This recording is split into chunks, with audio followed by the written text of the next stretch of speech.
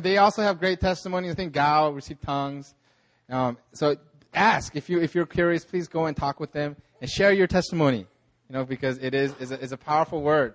And I'm actually going to talk about it today in my sermon. But as you saw, like the retreat video, man, like when I see everybody together, we're worshiping together. I get a glimpse of what heaven's going to look like. You know what I mean? And then it's like I get this pride that rises up in me, but it's not like a New Philly pride, but it's like a pride of heaven. Like I'm like, man, this is our identity. Like when I see everybody just like a sea of people, like jumping up and down and like saying, Jesus, like we're here because of you. I get this incredible, like just, like I feel like this joy rise up saying like, man, this is our identity for the rest of our lives and into eternity. And so it blows me away. I think it really was at the retreat at Willie Hilly Park. There was an open heaven over that place. You know what I mean, it wasn't just the crazy chandelier. It was, I really believe that it wasn't open heaven. And God was just really pouring out this amazing revelation. It was powerful. I just want to introduce some guests. We have some Emmaus students here. Woo! Yeah. Emmaus is our college ministry up in Seoul. Out of Hillside, it's out of just all of us. It's part of New Philly's college ministry. They're in Yonsei, SNU, and Korea University. And then those three, I discovered this morning when I was leading prayer. Those three combined makes the word sky. And so they're called the Sky Schools, and they're like the top-rated schools in Korea. Well, Emmaus is in those three campuses, and they're really doing an amazing work of God, just really reaching out to the young people coming into Korea to study. And so there's some Emmaus students here. We also have John and Christina Boyle. They're from the Bay Area. They're actually on their honeymoon, and their honeymoon is going to be it's like an 8-month long, like 6 month long honeymoon. They're traveling all around the world. John was actually one of our seminar speakers. He spoke on creativity. I'm going to check it out. I haven't had a chance to check it out, but I'm going to check it out soon. You can check out all of the retreat, the testimonies, the sermons, even all the seminars online. So go to our Facebook, or you can actually go to our website, and it's all available for you. So check it out. They're going on a 6-month honeymoon. Man, that only white people do stuff like that. I'm telling you, dude. If I told my mom, I was like, I'm going on a 6-month honeymoon, they're going to be like, you're crazy. She would say it in Korean. 미쳤어?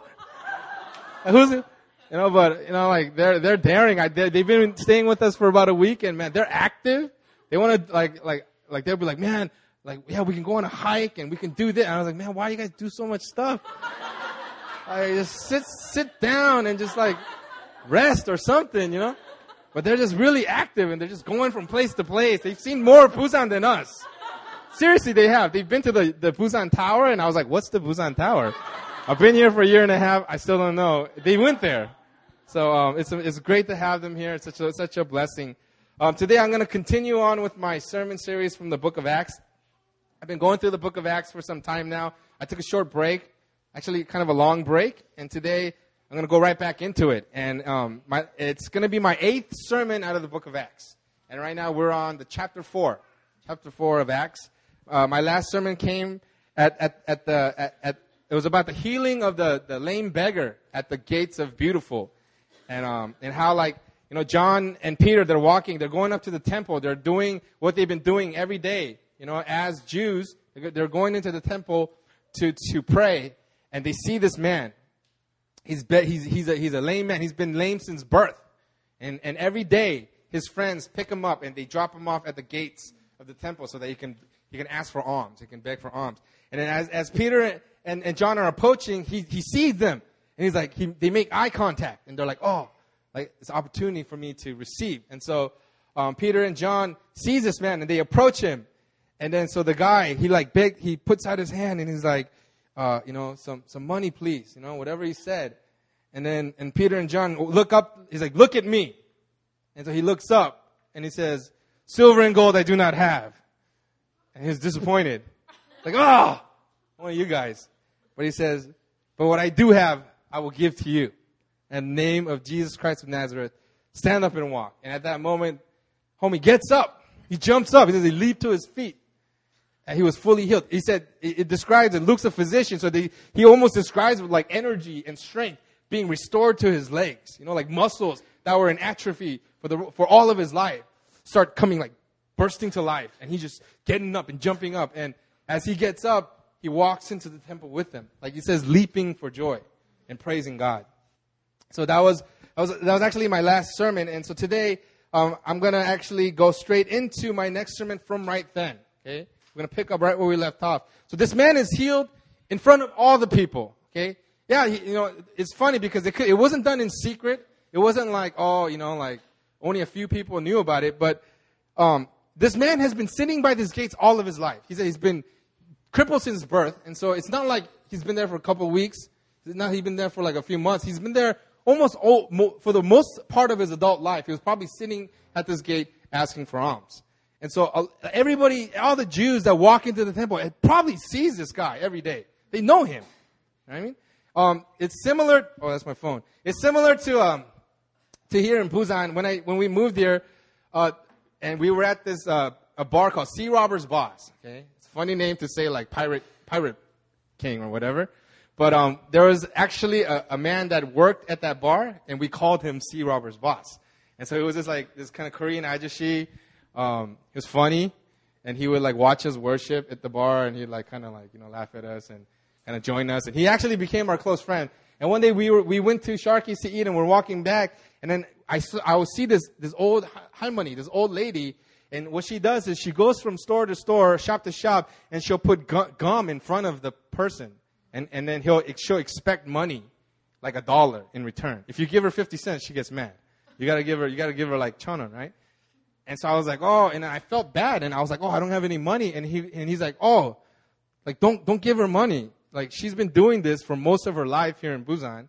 Everybody knows who she is, and she has like a nice apartment, and like I've known her, I've seen her all my life, like I know this woman, right? And ever since he said that to me, I would like ride my bike through Busan, and I would see her. I was like, oh, there's that lady again. I'd be eating at Fuzzy Navel, and she would come by, and I was like, oh, there's that lady again. And so like she's like this, and you'll see her. She's kind of scary looking. She has this really crazy smile, and she sits like right by Thursday Party, and she sits there, and then she sells gum. And so like she's like this known figure. If you saw her on TV, you wouldn't know what her name was. You wouldn't know her personally, but you say, I know this woman. She's that's a lady, the weird lady from Gwangali. And so it was similar with this guy. So when this lame beggar was healed, everybody knew who he was. Not because he was important, because they've seen him every day. Every time they went to pray, they saw this man. And it was like, it was a very public spectacle when this man was healed. And so everybody that knew this beggar, everybody that has seen this beggar, they were just amazed. They was like, oh my goodness, I know this man. He's been lame since birth. And so it created just this amazing group of people that just surrounded Peter and John and said like, man, how did this happen? What's going on? It was like this, it talks about later on that like they increased. They said that like the number of those who believe were 5,000. I don't know if that's went from 3,000 to 5,000 or if actually 5,000 more people were added to the numbers. I didn't really like go into it in detail, but it was like thousands of people were there, and they saw what had happened, and they were just amazed. And they're like asking questions like, what's going on? Like, how did this happen? They were amazed. And right here, Peter takes the opportunity, and in this place called Solomon's Porch in the temple, and he starts preaching again. He's like, this is like, will be his second sermon, of the church era. And he's like, why are you looking at us? Like it's out of our power or our piety that this man is healed. And he says, you who denied, you asked for the murderer to be released. And the man that you killed, the man that you helped kill is by his name, Jesus of Nazareth. This is how this man is healed. And he's like, man, and he preaches them about repentance. He's like, man, I know you guys did it out of ignorance. You guys didn't know. And it's actually out of God's plan that you guys did this. But this is your opportunity. Turn and accept Jesus. You have the chance to receive Jesus. I'm paraphrasing here. And then while he's preaching and teaching, all of a sudden there's like this like, it talks about, it's not like they just walked up to him and say, oh, Peter, can I have a word? It says these men just like came up on them. They're like, man, they just kind of grabbed them and kind of took them away. These men, these important men, they came up on him and they just kind of took him away. And I'm going to read to you. It says, while Peter was preaching and teaching, some important men rushed up and said, and they were the priests, the captain of the temple, and the Sadducees came upon them greatly annoyed. They were angry. They're like, man, what's going on? You know, and it's like almost like they've been sitting by watching and hearing, listening to what was happening. And they're like, man, I can't take this anymore. And they just grabbed, they just grabbed some people. They rushed up on him, and then they grabbed them. And it says they locked them. They arrested them and they locked them up for overnight. And yeah, it put them in custody till the next day. And so this is the church facing its first persecution. Okay? It's the first real sign of persecution that the church is facing. And what does the Word of God say about persecution? Should we avoid it? Like try to get by? What does it say? It says expect persecution. The Word of God, when you read the Word of God, basically if you're a believer of God, if you're a believer of Jesus Christ, you have to expect persecution. It's going to happen. Matthew 5:11. Blessed are you when people insult you, persecute you, and falsely say all kinds of evil against you because of me. Rejoice and be glad, because great is your reward in heaven. For in the same way they persecuted the prophets who were before you. And if you read Matthew 10, Jesus is basically telling them, you're going to get persecuted. Man, there's no denying. You're going to get persecuted. He said, expect it. A disciple is not above his teacher. They hate me. They're going to hate you too. That's what he's saying. And brothers and sisters, if we are disciples of Christ, we have to expect persecution. And so as Peter and John are standing before it's called the Sanhedrin, the words of Jesus probably rang through their heads from Mark 13. And Jesus says, but be on your guard, for they will deliver you over to councils, and you will be beaten in synagogues. And they're like, oh, man, I remember that. And you will stand before governors and kings for my sake, to bear witness before them. And the gospel must first be proclaimed to all nations. And when they are bringing you to trial and deliver you over, do not be anxious beforehand what you are to say, but say whatever is given you in that hour. For it is not you who speak, but the Holy Spirit. And so John and Peter are standing before these important men. And it's funny, it's really important, it's really interesting into what details Luke describes the people that arrested John and Peter. It talks about, he records it. It says that they were speaking to the people, the priests, the captain of the temple, and the Sadducees came upon him. Later on in verse 5, it says, on the next day, their rulers and elders and scribes gathered together in Jerusalem with Annas, the high priest, and Caiaphas, and John and Alexander, and all who were of highly priestly family were there. So these are some important people. If you guys kind of knew who these people were, these are like seriously important people in the Jewish world.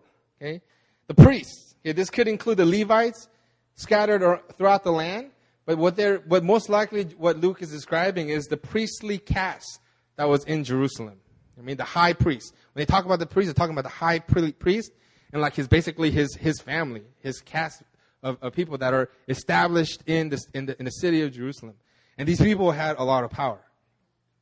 Talk about the captain of the temple guard, probably referring to the captain of the temple guard and the guard itself. And they weren't like powerful like Roman soldiers, but they were the next ones down. So they're like the popos. They're like the police of Jerusalem. These are the men that arrested Jesus. Okay, these are the men that arrested Jesus Christ. They're the guards of the temple, and these men and the captain of the temple guard. He's like the one right underneath the high priest. So he also has a lot of power. There's significance to this man. Talks about the Sadducees. These weren't sad Jews, you see. You guys like that? Come on. Laugh. Ha, ha, ha, ha, ha. They weren't sad Sadducees because they were rich. Okay? These are the upper class Jews. Okay? Okay? Sadducees are like, they're the ballers. They're the ones that got all the money. There are not a lot of Sadducees. They were small in numbers, but they had a lot of influence because they were very wealthy. They were the wealthy, upper-class Jews. And and like I said before, these men had a lot of influence, and they also had a lot of power. It talks about the rulers, the elders, and the scribes. Rulers are the people in authority in the government or in different places within the structure of the Jewish religion. Talks about the scribes. These are teachers and learners, the people that are entrusted with not just learning the scriptures, but actually writing it out. These people are also it's a theocracy. The Jews, the Hebrew everything is about religion. Everything is about God, Yahweh. Right? So it's not, there's nothing secular about the organization. It's like the scripture, the law is very important to them. It's like a part of their life. And so these people are very important. It talks about the elders. Elders probably meaning like the older, like really the important older men that were living in Jerusalem that also had a lot of power and influence. It talks about Annas. Not Anna, but Annas. He was a high priest. And then Annas was replaced by Caiaphas, by the Romans. But like in Jewish culture, once you're a high priest, you're always a high priest. You're never like, all right. So the people always saw Annas as the high priest, even though this other guy. So they were both there. And these men actually encountered Jesus. When Jesus was going through the trial, they talk about how Annas and the high priest like approached Jesus and was part of the process of him being crucified. And so these are very powerful, influential, significant men in Jerusalem. And so you can easily say that they're powerful and important people. These are men with authority, men with influence, men with stature and significance. And they were all gathered in front of Peter and John, asking them, by what power or by what name did you do this? And you know what? Peter and John, they had every right to be a little freaked out. They had every right to be intimidated. Okay? Because these men had the power to imprison them. These men had the power to get them beaten. These men had the power. These were the same men that would ultimately lead to the persecution of the church. These were the men that would lead to the stoning of Stephen. Get Paul getting beat up, almost killed, almost murdered. These were men that had the power to bring a lot of just pain their way. And they had every right to be a little freaked out, a little scared, a little intimidated in front of them. And it wasn't just them, but it was a spirit in which these men were acting in. Okay, if you look at it, last year Pastor Benjamin came to Hillside, and he did this sermon called "The Spirit of the Antichrist." Okay, if you guys want to go back there, you guys can find it and listen to it. But this was their first real encounter with the spirit of the Antichrist. It was right in their face. Pastor Benjamin, he talks about the spirit of Antichrist. There's only being two kinds of spirits.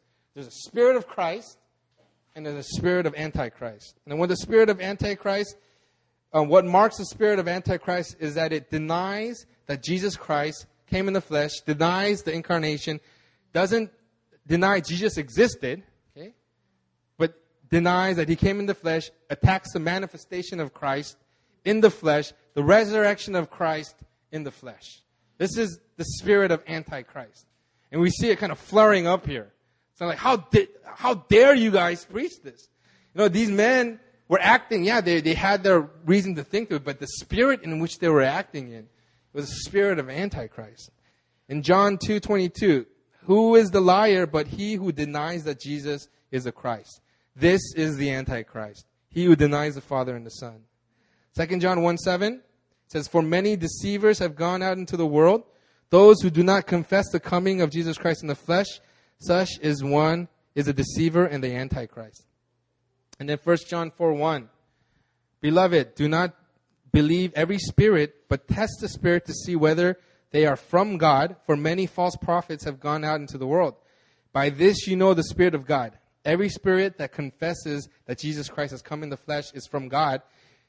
And every spirit that does not confess Jesus is not from God. This is the spirit of the Antichrist, which you heard was coming and now is in the world already.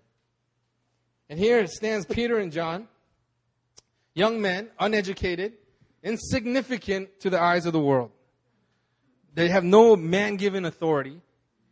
They have no clout. These are just common men. And they're standing before the most educated, the most influential, the most powerful people in all of the known Jewish world. These men are filled with hate, with a spirit that hates what you are preaching, hates what you stand for, hates and opposes the man that you've given your life to, so much so that these people led to his murder. They murdered their masters on the cross. And these people are thinking, man, you should be scared. Do you know where you are? Do you know the ground that you're standing on? Do you know who we are? Do you know who I am? This is what they're saying to Peter and John. And they ask him, by what power or what name do you do this? And Peter, filled with the Holy Spirit, answered boldly, let it be known to all of you and to all the people of Israel that by the name of Jesus Christ of Nazareth, whom you crucified, whom God raised from the dead, by him this man is healed. And he goes on, and in just a few words, he drops the gospel on him. This Jesus is a stone that was rejected by you, the builders, which has become the cornerstone. And there is salvation in no one else.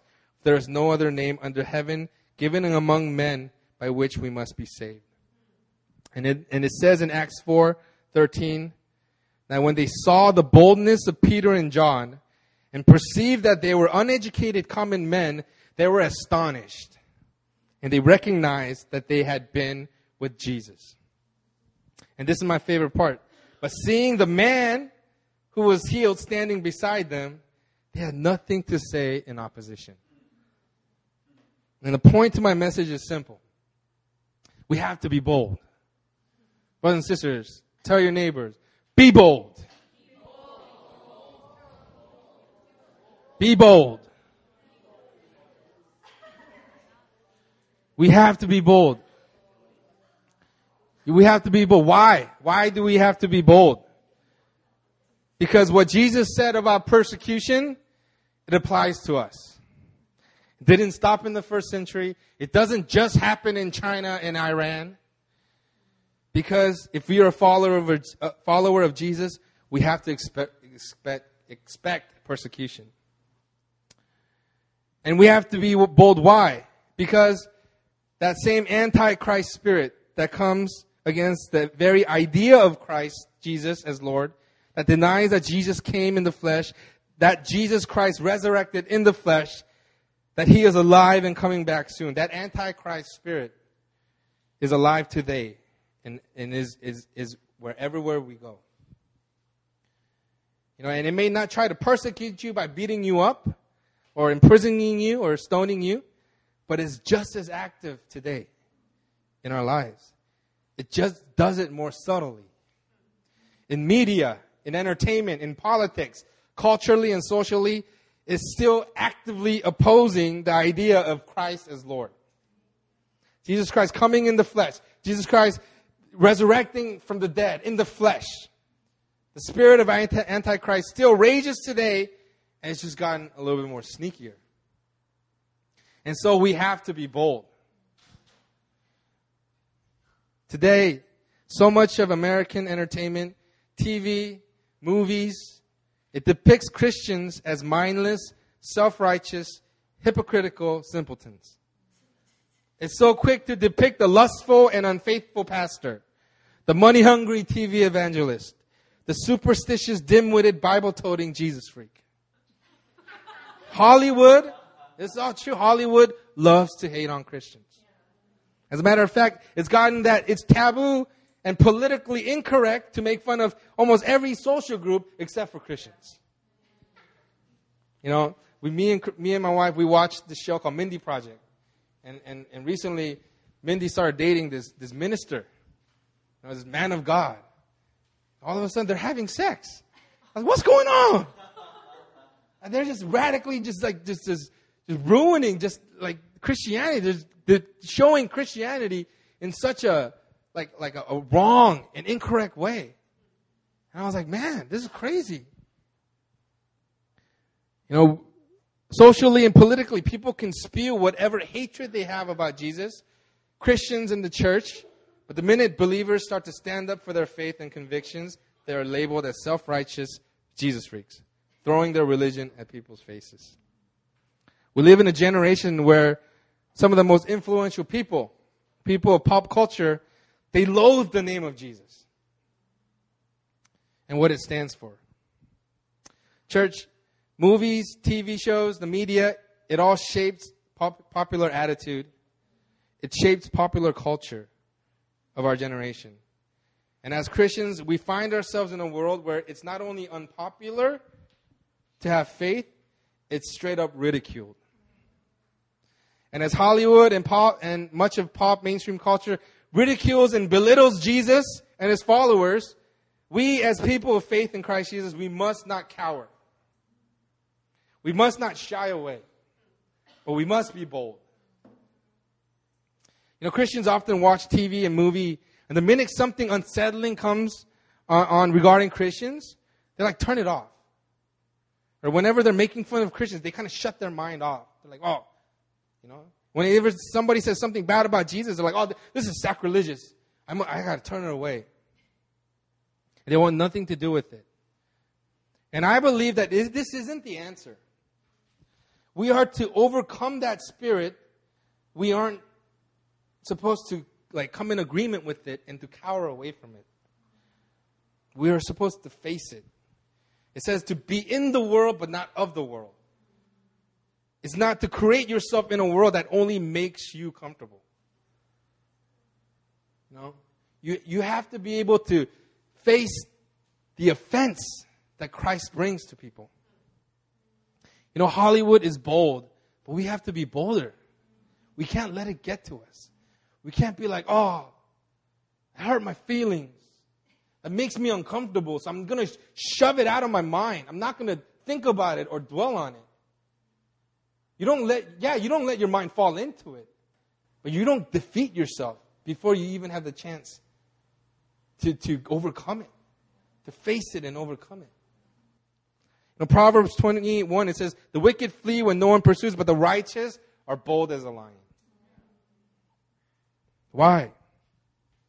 Because not only are we to stand for the name of Jesus Christ, we are to love and save the same people that hate and ridicule us. And in order for us to do that, we need to be bold. We have to have boldness. In order for us to love and save, we have to get past that stigma. We have to stand up and face the offense. We must be bold. How can we save people that find us offensive when we aren't able to encounter them? When we aren't able to find ourselves in their midst? It says in 2 Corinthians that we are the fragrance of Christ. To the ones being saved, we are the fragrance of life. But the ones that are perishing, we smell of death. They're like, man, you stink. Get away from us. But in order for us to reach the ones that will turn to Christ, we have to bear the offense that comes from the name of Jesus Christ. And in order for us to do that, we need to be bold. The righteous are bold as a lion.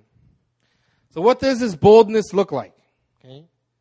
No, in the dictionary defines as fearless and daring, courageous. That sounded weird. Requiring or exhibiting courage and bravery. Unduly forward and brazen, impudent. That's like me sometimes. Clear and distinct to the eye, like bold handwriting. So, is the boldness I'm talking about mean not being scared, being fearless, and being daring? Okay. I was very bold when I was on that high-speed chase, running away from the police. Yeah. As a matter of fact, I saw a lot of bold and fearless people when I was in prison. I don't think this is the boldness that Jesus is talking about.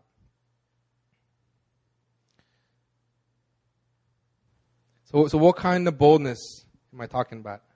And how do we get it? And one thing that I want to say is boldness is being able to love in the face of offense. I mean, because when somebody comes up to you and says, man, you're one of those people. I know you. I know you. I've heard you all my life. Stop throwing your religion at me. And when these people are in your face, you have to be, being bold means to love this person and getting past that offense. It all has to be rooted in love. If your boldness isn't rooted in love, it's arrogance. And my first point, our boldness comes from our identity in Christ Jesus. It says in Acts 4, that when they saw the boldness of Peter and John and perceived that they were uneducated, common men, they were astonished, and they recognized that they had been with Jesus. The boldness that we must walk in must come from who we are in Christ. We are bold based on our identity in Jesus Christ and who He is.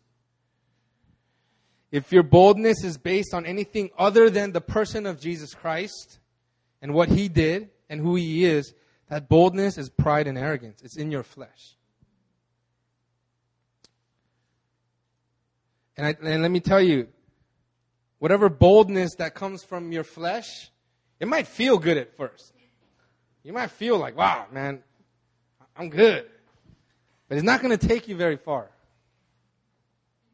If your confidence is in your education, if your confidence is in money, if your confidence is in your good looks, my boldness doesn't come from my good looks. If your confidence is in anything other than Christ, it's not boldness, it's pride. But I am bold because I am a child of God. I am a new creation. I belong to God. I am dead to sin. I am alive in Christ. I am a citizen of heaven. I am royalty. I'm a priest of God.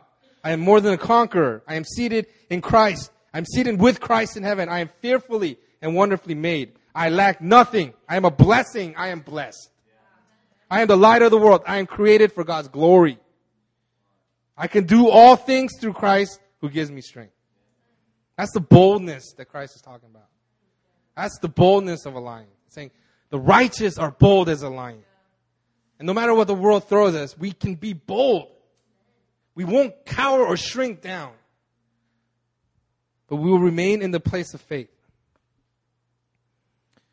And we are all these things not because of anything that we did, but it's because of Jesus. And when we are established in who we are in Him, we have a boldness that the world can't take away from us. Because it's not from us, it's from God. Now, I used to know a lot of bold people. These guys, gangsters, all tattooed up. And they were like, man, and when I first got it, I'd be like, man, I'm kind of freaked out by you guys. I'm just going to chill, watch TV. But then I would watch these guys, and they're like, they're all big and buff, and they're bold. They're no fear. But then in their interactions, one guy could say something to that other guy, like as a joke, and that guy get all insecure. You're like, oh. And you can see that the boldness just like leaving his body. I mean, they'll clown on each other. And all of a sudden, their identity just gets shook real quick. And they get pijaso. Oh, I'm not going to talk with you. Take off. He's a grown man. Your boldness has to come from Christ.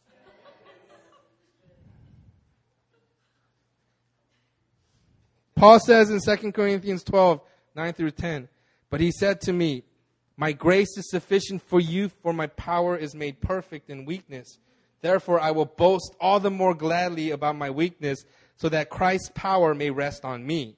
That is why, for Christ's sake, I delight in weakness, in insults, in hardship, in persecution, in difficulties. For when I am weak, I am strong.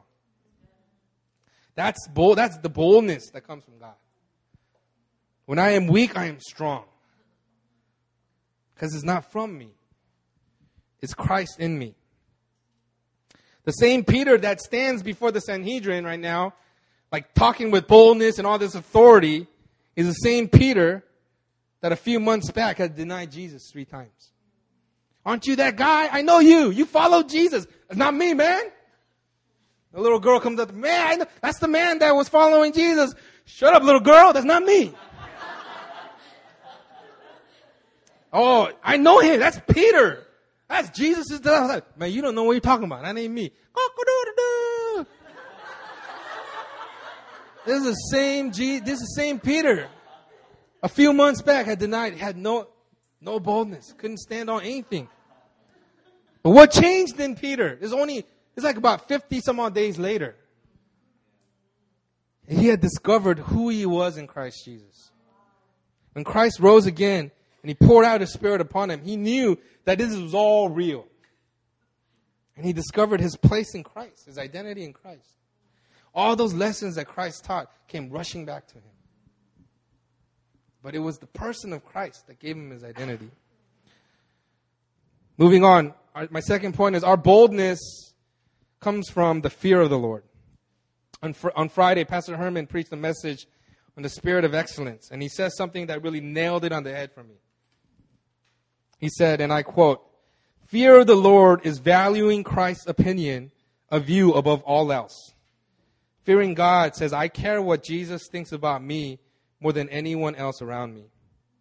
Any other opinion that gets in the way of the opinion of Christ is the fear of man." Brothers and sisters, if we are walking under the fear of man, you do not have the fear of God on your life. And it's because you can't have both fear of man and fear of God. Sometimes we think we can. Like, oh God, I love you. I fear you. But then you turn to look at the man and then you realize like you value what man thinks of you more. That's not the fear of God. If you value more of what man thinks of you, you may love God, but you're not living with the fear of the Lord. Your confidence is in man. But when you truly fear the Lord, when you value what he thinks above all else, the fear of man breaks off of you. And listen to what it says in Proverbs 14:26. It says, "In the fear of the Lord, one has strong confidence." It's talking about that boldness. It comes from fearing the Lord. Saying, God, above you, there's nothing else. My fear of you is above all else. And when you're in that place of fearing God, in that place of you are just saying, God, I fear you. Like nothing else, no other opinion on this world matters for me. Yeah, out of that fear of the Lord comes a boldness that the world cannot take away. The boldness to take on whatever the world throws at you. Confidence to get past whatever the world thinks about you. And continue to do what God's called you to do, which is to be his witness. The fear of the Lord will radically change how you see evangelism. The fear of the Lord will radically change the way you see the lost, how you encounter the lost. And we see with Peter and John, the fear of the Lord was on them. These men tried to scare them with their earthly powers and their authority. They threatened them, it says, with punishment. But what does Peter and John say? In verse 19 it says, "But Peter and John answered them, 'Whether it is right in the sight of God to listen to you rather than to God, you must judge. For we cannot but speak of what we have seen and heard.'" Okay, and then they are released and they go back to their people. They go back to the other Christians, the other believers. And they tell them what had happened to them and what the high priest said to them, the threats that he'd given them. And then they start to pray. But how do they pray? Look at how they prayed. Are they like, "Lord, protect us from these people. Protect us from their threats. Deliver us from the persecution"? No, what they say is how do they pray? It says, "Now, Lord, look upon their threats and grant to your servants to continue to speak your word with all boldness." Like, God, we fear you more than these men. Like, these men, they're going to give us these threats. But God, we value what you think above all else. Give us the boldness to preach your word with boldness. Like, give us the boldness to do what you called us to do. These men feared the Lord. And they received the boldness that the world couldn't take away from them. They're saying, give us more boldness. Their confidence, their boldness came from the fear of the Lord. I have a lot of confidence. People say, like, man, you're pretty confident for a fat guy. And I think it does come from my time in prison. When I was in prison, when I first went in, it's like scary. You're like, oh man, these guys are mad buff. They got all these tattoos. But then later on, you realize these are just people. These are just kids. They're like, there's other people you see. When they watch movies, they get emotional. And when they like romantic comedies and all this stuff. And so I realized, and then like at one point, I got to a point where the fear of man wasn't there. So I couldn't go up to anybody. Like, because when you're in prison, you're Asians, there's a very small number of you guys, right? We call the others. We don't even get a race. We just call the others, right? There's the blacks, the whites, the Hispanics, and the others, right? And then I got, like, later on in my term, I realized, man, these are just people. You just have to approach them in the right way, like they're real people. And then I was able to talk to everybody. Like, usually Hispanics can't talk to black people, or they can't really interact with them. White people can't interact with black people. In prison, it's very racial. But then me being Asian, I just go up to anybody, like, oh, what's up, man? How you doing? Like, let me get a soup. I'll pay you back later. And like, I would be able to talk with like whatever race, whatever people. It's because like I'm Asian. And nobody gonna mess with, like, there's only two of me. What can we do? I mean, what can I do to like hurt you? And so like I got this like amazing confidence that and when I came out of prison and we would go evangelizing with Mina, it's like, man, you're able to talk to non-Christians very well. And I was like, yeah, I think it is. It's like that type of fear broke off of me at one point.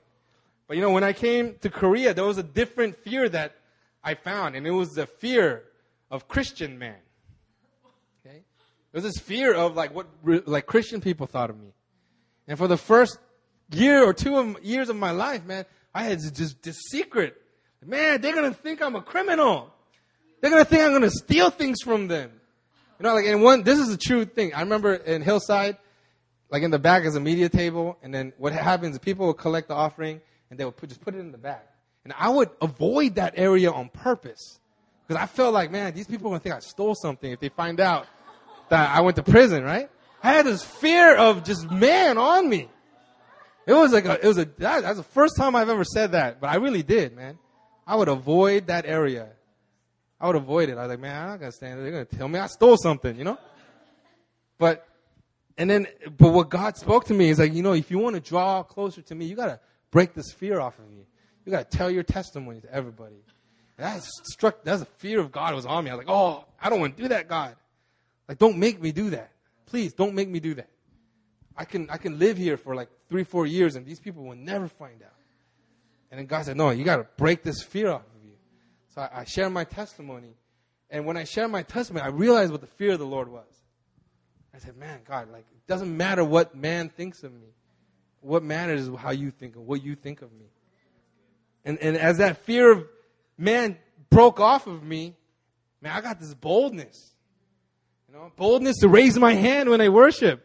I used to never do that. I used to be like, And after that fear of man broke off me, I didn't care. I just worshiped. My sister, our sister Henwan said she clearly remembers the day that after I said my testimonies, because I worship differently. The boldness to minister, the boldness to join leadership, the boldness to go on mission trips, to answer God's call. That boldness came from breaking off the fear of man and understanding the fear of the Lord. True boldness comes from the fear of the Lord. Moving on, Acts 4:14. But seeing the man who was healed standing beside them, they had nothing to say in opposition. I love this part. Because do you know what that healed man standing next to him is? It's a testimony. It's a living, alive, jumping up and down testimony. It's a testimony of Jesus Christ. And they couldn't say anything. They could not, because they saw this man standing next to me, they have no way to oppose them. They have to just let him go. You see the power in that? A boldness. There's a boldness that comes from the testimony of Christ on your life. Boldness comes from standing on the testimony of Jesus Christ in your life. When I look at what God has done for me I am filled with confidence knowing that He could do it for you. That's a boldness that comes upon me. It's something that I personally own. I'm like, man, this is mine. And it gives me boldness. It gives me courage. Because it's real to me.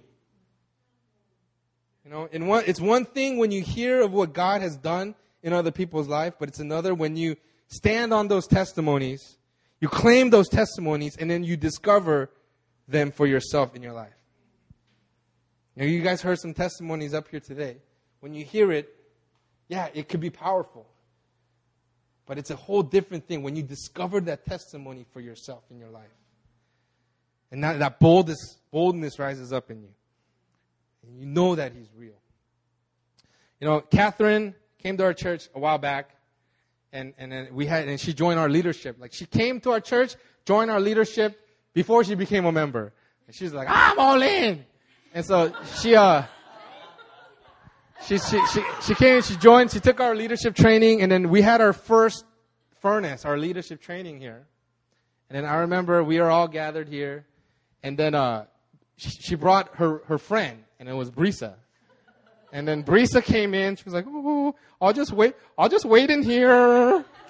And so she went in this room, and then we had our meeting, and we're praising and doing all these things. She was in there the whole time. And after it was over, she came out like, oh, hi. Nice to meet you. And then she left. And then we had our fireworks festival. She came by and we got to know her. But what had happened was she saw the testimony of Christ on Catherine. She saw the testimony of Jesus. And as they interacted more and more, Brisa was like, man, that's cool. That's cool. And then we heard her testimony. And she's like, and then she had this moment. It was like, God, make yourself real to me. I want that testimony for myself. And then when she claimed that testimony, and then she sought her own testimony, God just radically transformed her life and gave her a testimony that now she can own for herself. Now she's bold. Came up here, told her testimony. She was at the retreat. She was like, my name is Brisa. Everybody knows me. The boldness of God is upon her. It comes from standing on her testimony. It's a powerful thing. When you stand on your testimony, boldness rises up in you. Because you know that it's not you, it's God. You know that it's Christ. There's a testimony of Christ upon your life. You know what I mean? Stand on your testimony. Proof of God, proof of Jesus, active and alive in your life. That gives you boldness to face whatever the world throws at you. I don't believe in Jesus. Well, I do. He's alive, active in me. Let me tell you about how he delivered me. They're like, well, whatever. But then that gives you a boldness. You confront this antichrist spirit. And you say, you know what? Whatever your spirit, that spirit is acting in, the spirit in me is greater. It's greater. It's alive and active in me. Last but not least, I want to move on. And it's a simple thing. The boldness of God comes upon you through the Holy Spirit and being filled with the Word of God. You know, these men, he asked them, by what power or by what name do you do this? And what does it say? It says, Peter, being filled with the Holy Spirit, said, rulers of the people and the elders, if we are being examined today concerning a good deed done to a crippled man, by what means this man has been healed, let it be known to all of you and to all of the people of Israel that by the name of Jesus Christ of Nazareth, whom you crucified, whom you raised from the dead, by him this man is standing before you well. This Jesus is the stone that was rejected by you, the builders, which has become the cornerstone. He's filled with the Holy Spirit, and the thing that comes out of his mouth is Scripture.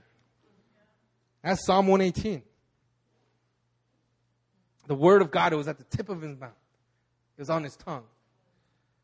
You know, remember in Mark 13:9 it says, but be on your guard. It says, and when they bring you to trial and deliver you over, do not be anxious beforehand what you are to say, but say whatever is given you in that hour, for it is not you who speak, but the Holy Spirit. You got to be filled with the Holy Spirit. And you got to be filled with the Word of God. It's got to be engraved on your heart. Boldness comes from being filled with the Holy Spirit and having the Word of God written on your heart. You know, we see this when Jesus was tempted by the devil in the wilderness. It says that he was led by the Spirit in the wilderness. Pastor Benjamin mentioned this in his sermon in the retreat. But it says, it's not like the Holy Spirit took him to the edge of the wilderness and said, all right, Jesus, I'll see you later. I'm going to go over here, have fun in the wilderness for 40 days. No, the Holy Spirit was with Jesus in the wilderness, leading him as he was walking. Leading him in his time in the wilderness. It says, led him in the wilderness. And then to each of the devil's temptation, how does Jesus respond? He responds with Scripture. It is written, man does not live by bread alone. It is written, you shall worship the Lord your God, and him only shall you serve. It is written, you shall not put your Lord to the test. This is Scripture. He answers with Scripture. He answers with the Word of God. And Jesus was bold. He didn't stutter. He was bold. He knew. You know, what I love Pastor Benjamin. And if you watch Pastor Benjamin preach, man, he is bold. And not because he's black. Had a little bit to do with it because he's black. But he's a bold, bold man. And he's filled with the Spirit of God. He is. And when he preaches, he rarely looks at his notes. He rarely looks at the Bible. Why? Because the Word of God is written on his heart. He'll recite to you chapters and not verses. And one time, he was like saying some stuff. He was like, la, la, la, la, la, la, la. I was like, man, this is a good word. And I realized it was the Bible. I was like, man, he's just reading the Bible to me with his mind. Like, I thought, like, man, this is eloquent. This is poetic. This is a powerful word. And then I realized, wait, this is a Psalms. He like memorized the whole chapter. How is he doing this? But the Word of God is written on his heart. And when he preaches with boldness. I have never seen Pastor Benjamin have a lack of words to say. I've never seen him say, let me look to my notes. No, the Word of God is on his tongue. It's on his lip. It's just pouring out of his mouth. Because he has the Word of God in his heart. And that boldness comes from it. It comes from the Holy Spirit that's giving him the utterances to speak. It's that boldness. There's power in that boldness. Brothers and sisters, we need boldness. Why? Because persecution is going to be there. And we need boldness because we're living in a world that seems to more and more hate Jesus and his followers. We need boldness to get past that offense. And if you've been listening to Pastor Christian's sermons in the last few weeks, his last one was really long. It was almost 2 hours. But if you listen, and he talks about the tribulation, he talks about end time and what it's going to look like. And, you know, if you believe what Pastor Christian believes, and this is also what I believe, that the church is not going to get raptured up. But if we're going to have to go through the tribulation, we're going to need boldness. Church has to be bold. But if we do get raptured up, that's all good. We're like, yeah. But hey, if we do have to do it, nobody really knows except God. But think, if we do have to go through the tribulation, those 7 years of tribulations, we have to be bold. We have to be ready now. It says it's going to come like a thief in the night. We have to be ready. We have to have that boldness in us. And it comes through knowing who Christ is in us. And fearing the Lord. Thank God, what you think of me matters more than anything else. There's a boldness that comes through that. And standing on the testimony of Christ on your life. Knowing that the Holy Spirit is active in you. And then the Word of God is a weapon to fight against that spirit that rages, to remove Christ from this world. There is a spirit, and it's active, and it's alive, and it's trying to remove Christ from this world. And we are the remnants. We are to establish Christ in this world. We got to be bold. Got to be bold. Let's pray.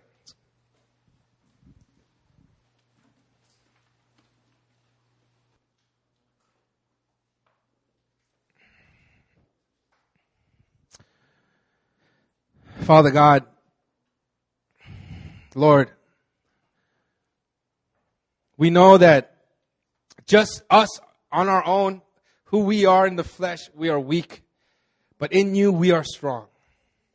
And because you are always with us, we say that we are always strong. And we say that we are always bold. No matter what the world throws at us, no matter what the world says about us, no matter what the world says, how they ridicule us, how they belittle us, how they tear down your name, how they make fun of your name, Lord. You said that the servant is not greater than the master. And they hated you, God. And we know that they're going to hate us. But Lord, give us the boldness to rise above it. Lord, give us the boldness to be able to love in the face of offense. Give us the boldness to conquer whatever persecution this world has for us. However they malign our reputation, whatever they say about us, help us to only look to you and what you see us as. Help us to fear you above all else. And we know that in you, we are strong. We are bold as a lion. The righteous is bold as a lion. And Lord, help us to be effective in how we live our lives upon this earth, God. All of this is for a purpose. It's not for our comfort. It's not so that we get to do things easily, but it's for your glory. It's for your kingdom. So God, equip us with your boldness, God. Help us to stand upon who you are, how we face this world, how we face offense. Make us a generation that is bold for you, where boldness just rises up in us. People will see us and say, man, these people are bold. They won't back down. They won't cower away. They won't turn from the offense. They'll face the offense and overcome the offense with love. Lord, we thank you. We love you. We thank you for the gift of Jesus Christ in our lives. We bless your name. In Jesus' name we pray. Amen.